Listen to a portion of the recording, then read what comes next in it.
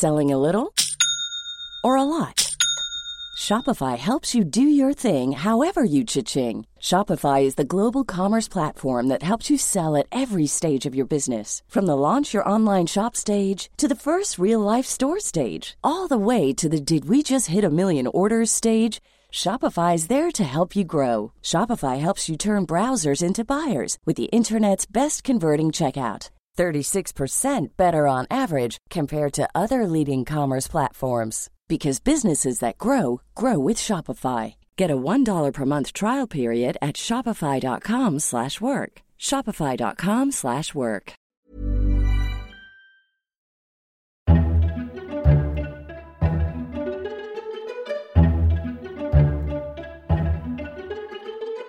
Welcome to FT Politics, a weekly discussion on what's happening in Westminster from the Financial Times. I'm Sebastian Payne. In this week's episode, we'll be looking at the rising anger and pressure on Boris Johnson from ministers and MPs. They're concerned that the UK is not exiting the lockdown quick enough and the Prime Minister doesn't have a grip on his overall strategy for dealing with the crisis. But is the PM going to actually confront his scientists as his colleagues want him to? Plus, we'll be diving into the Black Lives Matter protest in the UK and whether the defenestration of statues is the best way to confront the characters and difficult moments in the nation's past. I'm delighted to be joined by our political editor, George Parker, political correspondent Laura Hughes, columnist Robert Shrimsley, and chief political correspondent Jim Pickard.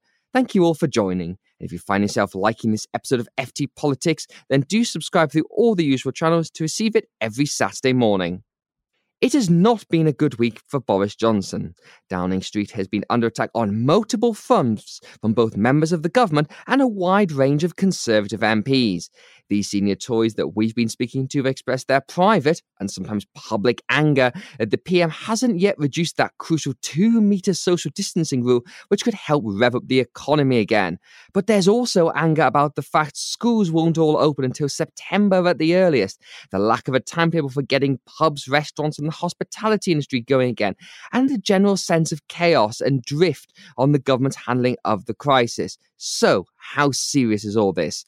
George Parker, it's obviously been a bit of a testing week for the Prime Minister. We've been doing the rounds of Tory MPs and ministers almost every day, and every subsequent time we've talked to people, the anger seems to have simply grown about how the Prime Minister is handling the crisis, to put it lightly. Yes, well, you've got a lot of MPs now returning to Westminster, and as you say, Seb, we've been talking to them around Westminster in Portcullis House, and you get groups of them together, all sharing exactly the same angst.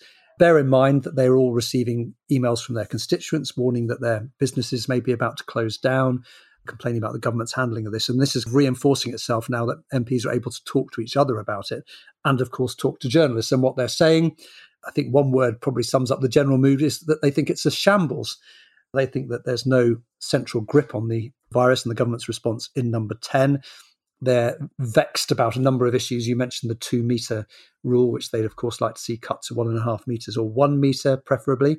But there are other things as well. So there's the question about the 14-day quarantine, which really annoys Tory MPs. They can't see any scientific rationale for doing that. You've got the botched reopening of schools, and you have Tory MPs saying we've got a situation where sixth formers will be able to go into pubs quite soon, but won't be able to go back to their schools. And a general lack of strategic communications now. So I think one MP said to me, one day you read in the papers that it's all about lifting the lockdown, the next that we're going to proceed very carefully. It's almost like every morning you have a meeting in number 10 to discuss COVID-19, and it depends who happens to have won the argument on any given day. And as a result, the government's messaging is all over the place. You read the papers one day which says that Boris Johnson wants to get out of the quarantine as soon as possible and have air bridges. And on the same day, in other front pages of the newspapers, you're reading accounts saying the government needs to do this to honour the lives of people who've died from coronavirus. And just one final thing, last weekend there were lots of briefings, including to me. I was working last Sunday about how the economic ministers were very keen to open outdoor hospitality, beer gardens, terraces and the like, with June the 22nd as a target date, only for the scientists then to come along and say that's totally impossible, and for Boris Johnson to side with them. So the whole message is extremely confused and anger is growing.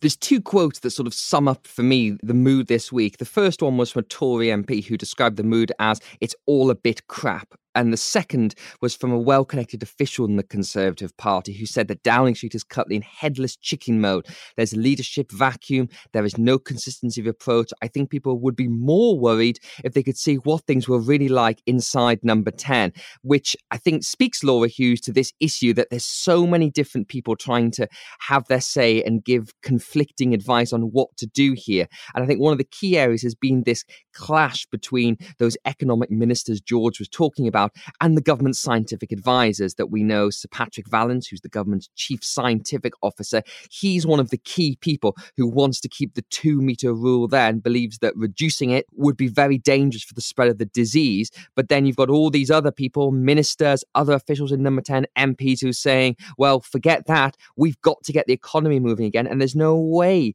that pubs and restaurants can operate if the 2-metre rule is still there. So the question is, where's the PM going to land on all this? It's Friday morning and we just had the latest GDP figures out, which showed that the UK economy lost 18 years of growth in 2 months. And that is going to make the Prime Minister incredibly nervous. And it really bolsters the argument that's being made by these ministers that George referenced, who are just desperate for the economy to try and get back on track.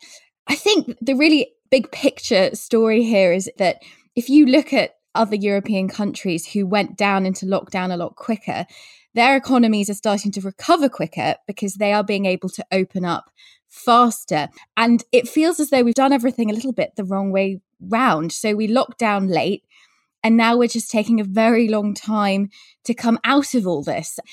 And it's really hard because when the government says we follow the scientific advice, and then you have Patrick Vallance and Chris Whitty on the television telling journalists that now is not the time to reduce the 2-metre rule, it's really difficult for the PM to effectively overrule the people that he will, in retrospect, pin a lot of the problems on, because it was their advice at the beginning that really did influence what measures we took and how quick or slowly we started to lock down bits of the country.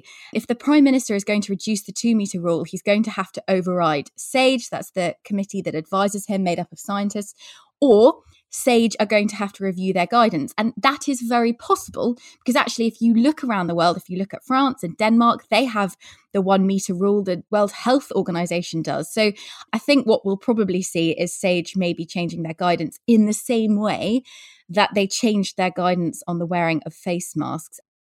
The key figure in all this, George, very curiously, is Rishi Sunak, the Chancellor, because he's obviously the minister primarily responsible for the British economy. And you speak to anybody around Mr. Sunak or in the Treasury, and you get these dire warnings about the state of the economy. And as Laura just said, the initial round of GDP figures show that those warnings are very much true. And there's going to be some very tough times ahead for the British economy. Now, what's been quite interesting is there was a meeting of the 1922 committee this week. That's all of the Conservative MPs' trade union, effectively. And Mr. Sunak was the one who went to speak. And from the reports that we've heard, Mr. Sunak was very calming and sort of said, yes, I understand. Yes, we need to get the economy moving.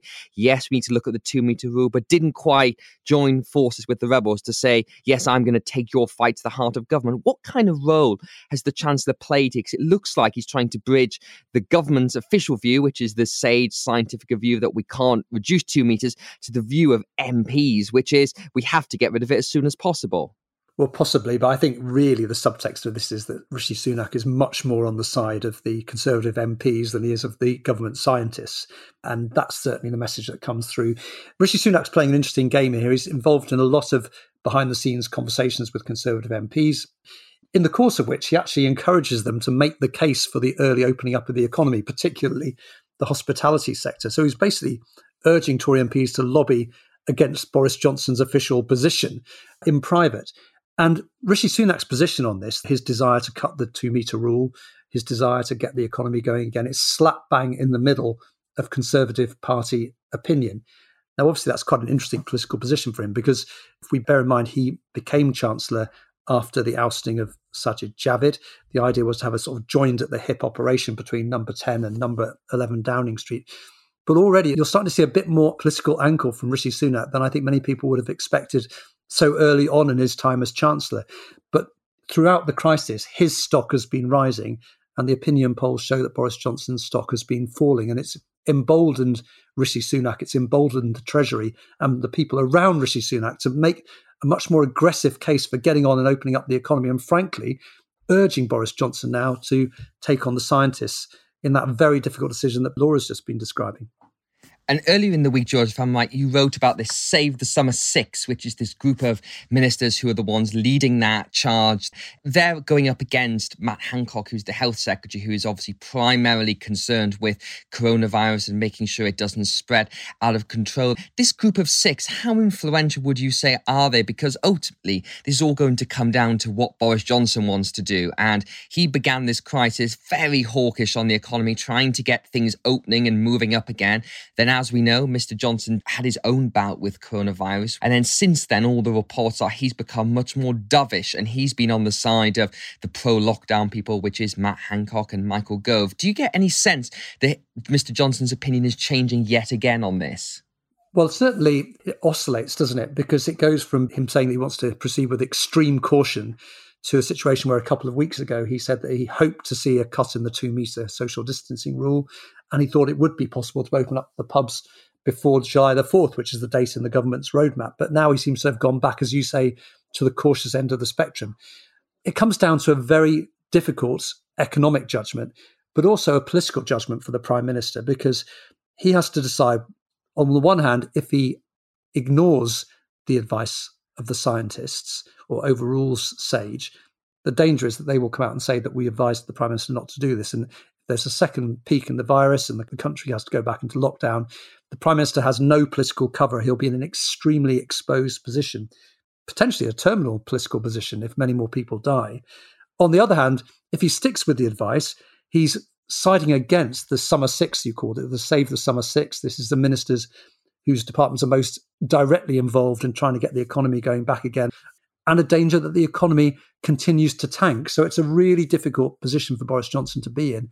At the moment, it feels like Boris Johnson is with the scientists and with Matt Hancock. But as we were saying right at the start of this programme, there's very little strategic grip at the moment. And that's not to say that by the time people listen to this podcast, Boris Johnson's position may have changed and a completely different set of briefings will be going into the Sunday newspapers. Well, Laura, it's a very difficult situation for the Prime Minister, but that's not the only area he's under pressure from, because the scientific and health side of this crisis has also been exerting a huge amount of pressure on the Prime Minister. So the first moment this week was this extraordinary hearing of Neil Ferguson, who's the epidemiologist professor at Imperial College London, known as Professor Lockdown by the tabloid newspapers. And he popped up at the Science Select Committee and said, if we'd locked down a week earlier, the death toll would have been halved. It was an extraordinary intervention, a very bold claim. It showed to me that when we get the inevitable public inquiry, it's going to be so brutal with people throwing around big accusations like that, because obviously Professor Ferguson's very easy to say that in hindsight, and various people have pulled up minutes from the SAGE group that said that in fact he was not necessarily recommending a lockdown at that point. But it's had very big political repercussions with people saying this is more proof the government hasn't got this thing right from the off. I thought this was a huge, huge moment because, of course, Professor Ferguson was there. He was in the room. He was one of the Prime Minister's chief advisors on this. His paper that Imperial published was really the paper that prompted the government to introduce the lockdown. And he made a couple of really damning points. So he did admit that actually the modelers had underestimated how far into the epidemic the country was, and that a lot of cases had come into the UK from abroad and those had not been taken into account. But the other one is that he said that scientific advisors had just not expected to see the numbers of deaths in care homes, because these SAGE members just assumed that residents in care homes would be shielded and that they would be protected. In other words, he said that the government failed to protect care homes, and that is why we have seen such devastating numbers, particularly elderly people. When there is an inquiry, these sort of comments, the conversations that were being had at the time, are going to be really important. The big question is that time period where we might have missed taking really serious action to try and prevent death in the long term. And one of the sort of really scary things that Neil Ferguson said that they realised in retrospect was that in the first 2 weeks of March, you had 2,000 infections being imported in from Italy and Spain. Also, the reproduction rate was tripling every day, and we just didn't have a handle on it, and everyone was going about their business as normal. So I just really thought that was such a stark and striking admission from one of the scientists that was advising the government at the time. And very briefly, Laura, I just want to get you an update on test and trace what's going on, because we got the first return from figures this week about how the contact tracing scheme is going, and also what's going on with that app. The app was meant to be a key part of the government's test, track and trace strategy, and you've picked up that Downing Street's not exactly happy with it, and we still might change course at this very late stage from the UK's homegrown app to one built by Apple and Google. Yes, so I think what's happened with the app is that when the NHS started to build their own one, they didn't know that Apple and Google were going to have this technology available. So they put all their efforts into building it, and they've invested so much into it now that there's almost a feeling, I think, from Matt Hancock that you don't want to give up yet. But there is real frustration from Prime Minister himself that this is just taking too long. And the reality is that we probably will end up moving to this Google Apple system because it uses Bluetooth technology that allows people to continue to sort of play into the system if they go abroad. And that's going to be a really big part of all of this. We got the figures this week on the test and trace operation that we have got running, which is being run by human contact tracers. And the figures aren't disastrous, but it showed that the contact tracers had failed to reach a third of those people who have reported they were suffering from coronavirus, and that there were a number of people who either refused to give up their contacts or said they were going to refuse to self-isolate. And Matt Hancock said that for now, they're not going to make this mandatory, but of course they could. Away from coronavirus, the Black Lives Matter movement has entered the mainstream of British politics this week. Protests have sprung up across the UK following the death of George Floyd, who was killed by police in America. Most of the protests have been peaceful, but a small minority have turned a little violent. Statues have become the target of these protests, with infamous slave trader Edward Colston being knocked off his perch in Bristol. But more historical figures have also been targeted, including Winston Churchill in Parliament Square, as politicians try to guess the public mood and stay on the right side of the debate. So Robert Shrimsey, let's kick off on this. You tackled Edward Colston head-on in your column this week, saying it was right the statue was brought down, even if you disagreed with the way it was done. What sort of response did you get from FT readers? Why do you think that Colston was someone who was right to be toppled? I think the point about Colston is that he should have been a very, very easy call. This is a man of no important historical significance whatsoever, who undoubtedly did great philanthropy for his native Bristol, set up a lot of charitable work, but a large part of that work was done with money he made in the slave trade, and he wasn't an incidental figure in the slave trade. He really was in it up to his neck. So I think when people were looking at examples of where councils and cities and towns are not listening to concerns of protesters, he was just a very straightforward target, because if you can't agree that he could come down, then how are you going to tackle the more difficult cases? Now, like a lot of other people, I don't think this should be done by a crowd of people turning up and vandalizing statues. I think it should have been agreed earlier, but sometimes a small piece of violence crystallizes the mind for everybody else. The reaction I got was, I think you'd have to say, mixed. There are plenty of people who agreed with me in saying that you have to listen to concerns, you have to try and engage with history and reach a line that says these people are on the wrong side of that line. There are plenty of people who were very angry and just said, no, you can't erase history. And I have a problem with that at two levels. First of all, of course, a lot of these statues are put up long after the person they're celebrating's death, and often for other political and propagandizing reasons. It's also an exercise in reputation management. People give vast amounts of money after their death, so they are celebrated, whatever they did in their lives. But I think you can attempt to draw some kind of line that says, look, are we celebrating these people because of things that are directly linked, for example, to slavery? Or are we celebrating them for other reasons? And this is a murky and unpleasant part of their past. And I think, therefore, it's very easy to say, if you look, for example, to America, George Washington, Thomas Jefferson, they were both slave owners. On the other hand, they're celebrated because of their role in founding the United States. Winston Churchill has some very dark moments in his history, but he's celebrated primarily for what he did in the Second World War. And I think a lot of the time it is possible to say, yes, of course, no one's a saint. They can be a hero without being a saint. And maybe we need to say a bit more about them. Maybe we need to delve into their history a bit more.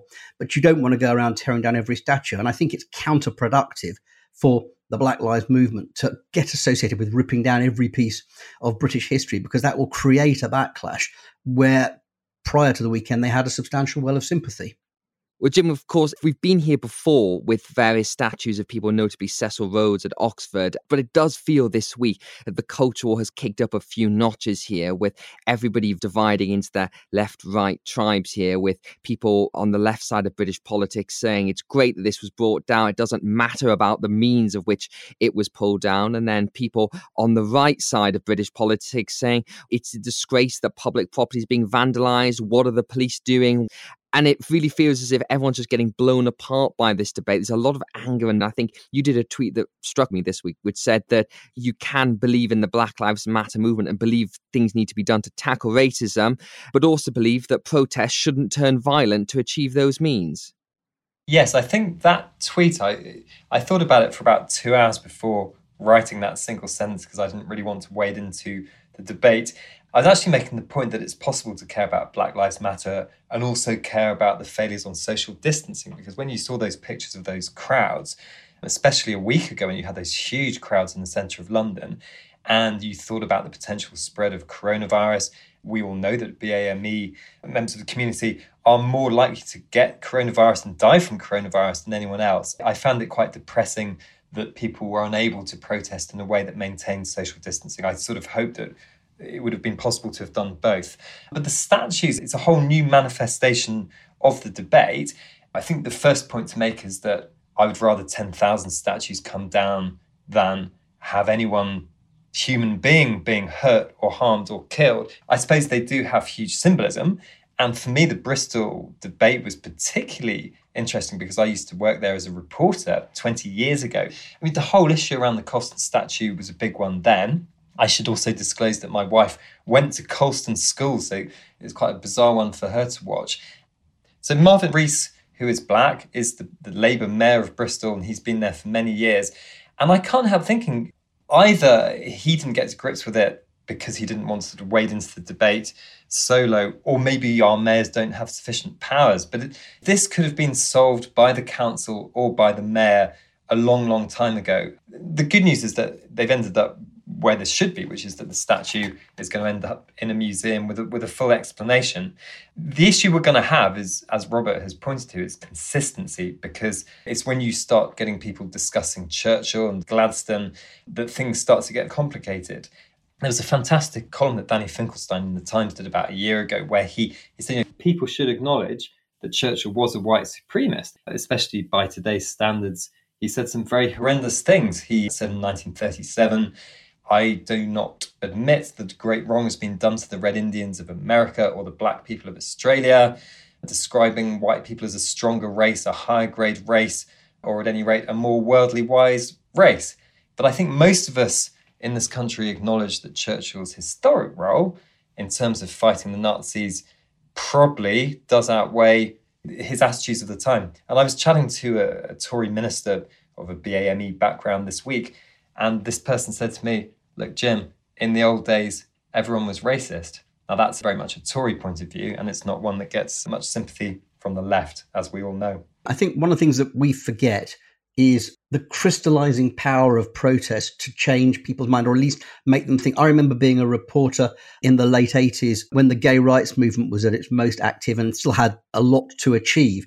And many of their protests really upset people. I remember they did kiss-ins in public places like Piccadilly Circus, and lots of people were outraged by that. But the point is, it made people stop and think and reflect and say, hang on, are we as a society exactly where we want to be, or have we fallen too far behind? The problem with protests is it's very easy to condemn them, especially when they get violent or out of hand. But there is a use to these things if they can stay in control of themselves.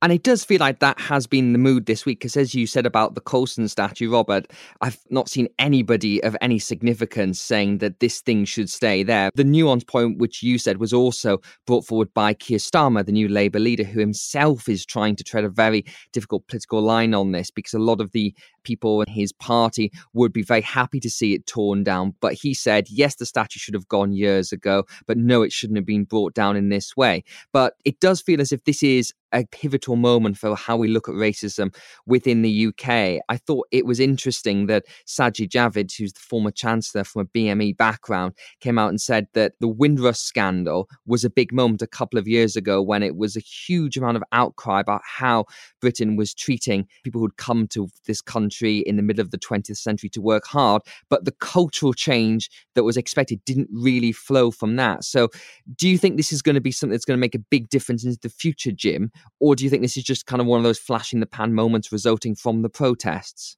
I would love to hope that it would change things. And I think it will change certain things in a superficial way in terms of who we commemorate with statues, for example. And there was a very moving interview that The Guardian did with one of the protesters down in Bristol. And this guy said, I've always been a law-abiding citizen, but I've hated for years walking past that statue as a black man with my daughter and having to explain to my daughter who this person is who's being venerated in this statue. So I think good things may flow from this. I think if we were to step back a second about where we are in history, and we are still in the middle of a pandemic, which is going to have huge, huge economic costs, and we all know that the costs of the pandemic are going to fall hardest on people on low income, people who aren't on the housing ladder, people struggling to get a foothold in employment. We know that for black people, levels of unemployment are much higher than for white people. And we are about to enter a period of huge, huge unemployment potentially. And I think the government are much more likely to be judged on how they deal with the economic fallout from the pandemic, whether they protect the most vulnerable in society, much more than their approach to a couple of statues. Now, Robert, what did you make of Boris Johnson's response to this situation? Because he notably stayed out of the protests and didn't comment on them. But he did a tweet last Sunday, I believe it was, where he condemned the violence, but also started to wade a little bit into the culture war. And we know there are people in Downing Street who would like the Prime Minister to wade much more deeply into the culture war when he was accusing a minority of violent protesters of undermining the cause they purport to serve. But then a couple of days later, the PM did a video where he said, of course, all Black lives matter, and we do need to tackle racism in society, even if he doesn't think Britain is a racist country. So it seems like the Prime Minister is trying to be quite nuanced here. And when you compare him to Keir Starmer, it didn't strike me there was that much difference about how they're dealing with this. They both want to have a debate about racism in the UK and how to tackle it, just not people ripping up statues. I think that's right. This also goes to your earlier question about how significant this turns out to be. And I think it's really important that the Black Lives Matter movement keeps its eyes on the big prize here, which is actually changing attitudes in societies and in creating greater opportunity and equality for people. And if this becomes all about statues and taking away TV shows and all these things that are symbolic but are not fundamental, then the danger is that you create this movement against what you're trying to achieve. Windrush is more interesting because although, as you said, the backlash of Windrush didn't go far enough in shifting attitudes, it did shift attitudes because everybody could see how unjust this was. And I think this is where Keir Starmer has got it exactly right. There is no point in encouraging disorder because that will, in the end, achieve the opposite of what you want. There are so many people out there just waiting to pounce on statues being ripped down illegally and all kinds of culture war activity that you do need to calibrate this and you do need to get it right. I mean, I think Boris Johnson's responses were reasonable if you believe he believes them. The danger is that the Conservative Party, whenever it's in trouble, whenever it has got its backs against the wall, it can be tipped into the sort of the law and order stance and a bit of the culture war positioning. At the moment, he's held the line on this with relatively little give to people who would like him to come out and clobber protesters. But I think if this goes on, then he's going to be pushed into a more hardline position. The worry, or what ought to be the worry for those who support the Black Lives Movement, is that actually he will carry sway if we see this movement gathering pace in the wrong way. That's ultimately bad news for that movement. If you go back to the Colston case, it's an interesting one because there were efforts for years to put a second plaque on the Colston statue. Just acknowledge that although he did these great things for Bristol Society, he made his money in an extremely unappealing way. It was the council's failure to do that and the failure of both sides of the argument to agree on wording, which ultimately led to what happened last weekend. And I think the wake-up call for everybody is to say, look, maybe you just need to acknowledge what people are saying here and nuance the history that you tell when you tell it. Quite. And finally, Jim, this point that Robert talked about, where the Conservative Party looks at these sort of things, there was this quite stark exchange in the House of Commons this week between Priti Patel, the Home Secretary, and several Labour MPs. And they were raising questions about institutional racism with the Home Secretary. And Ms. Patel kind of hit back and accused them of trying to undermine her position as a person of an ethnic minority. And they then sent a letter complaining about her response. Like, can you just explain what was going on there and why this has sort of got both sides so angry? Because as we were just saying, the leaders of both parties seem to be in agreement on what should be done and how to handle this situation. But not everyone is necessarily as cohesive on this. Yes, so the perspective of Conservative politicians of a BAME background is that they think that Labour left-wing people are happy to embrace diversity and talk about the right for BAME voices to be heard unless they're right-wing ones or unless they're Conservative ones. And what was at issue here was the fact that the Home Secretary, who is herself from Ugandan Indian heritage, her parents came over from Uganda back in the 1960s, so she had condemned some of the protesters for failing to observe social distancing. And she also criticised the Bristol protests, describing them as a mob when they tore down the statue. And she was unhappy with the fact that the police from Avon and Somerset stood by and didn't intervene, and she had strong words for them in private. And what happened is these Labour MPs, led by Naz Shah, who's Shadow Minister for Community Cohesion, signed by quite big names such as Diane Abbott and Dawn Butler. The letter sort of accused the Home Secretary of gaslighting the BAME community and called on her to reflect on your words and consider the impact it had towards black communities in the UK, trying to highlight their voices against racism, and saying that just because she was a person of colour does not automatically make you an authority on all forms of racism. Priti Patel, in return, stuck this letter on Twitter and said she would not be silenced. She said these Labour MPs were dismissing her contributions because she didn't conform to their view of how ethnic minorities should behave. And this is a debate that certainly won't be going away. But that's it for this week's episode of FT Politics. Thank you very much to George, Jim, Robert and Laura for joining us. In the meantime, if you've liked what you've heard, then do check out our latest subscription offers at ft.com to see some more FT journalism. FT Politics was presented by me, Sebastian Payne, and produced by Anna Dedder and Breen Turner. Until next time, thank you for listening.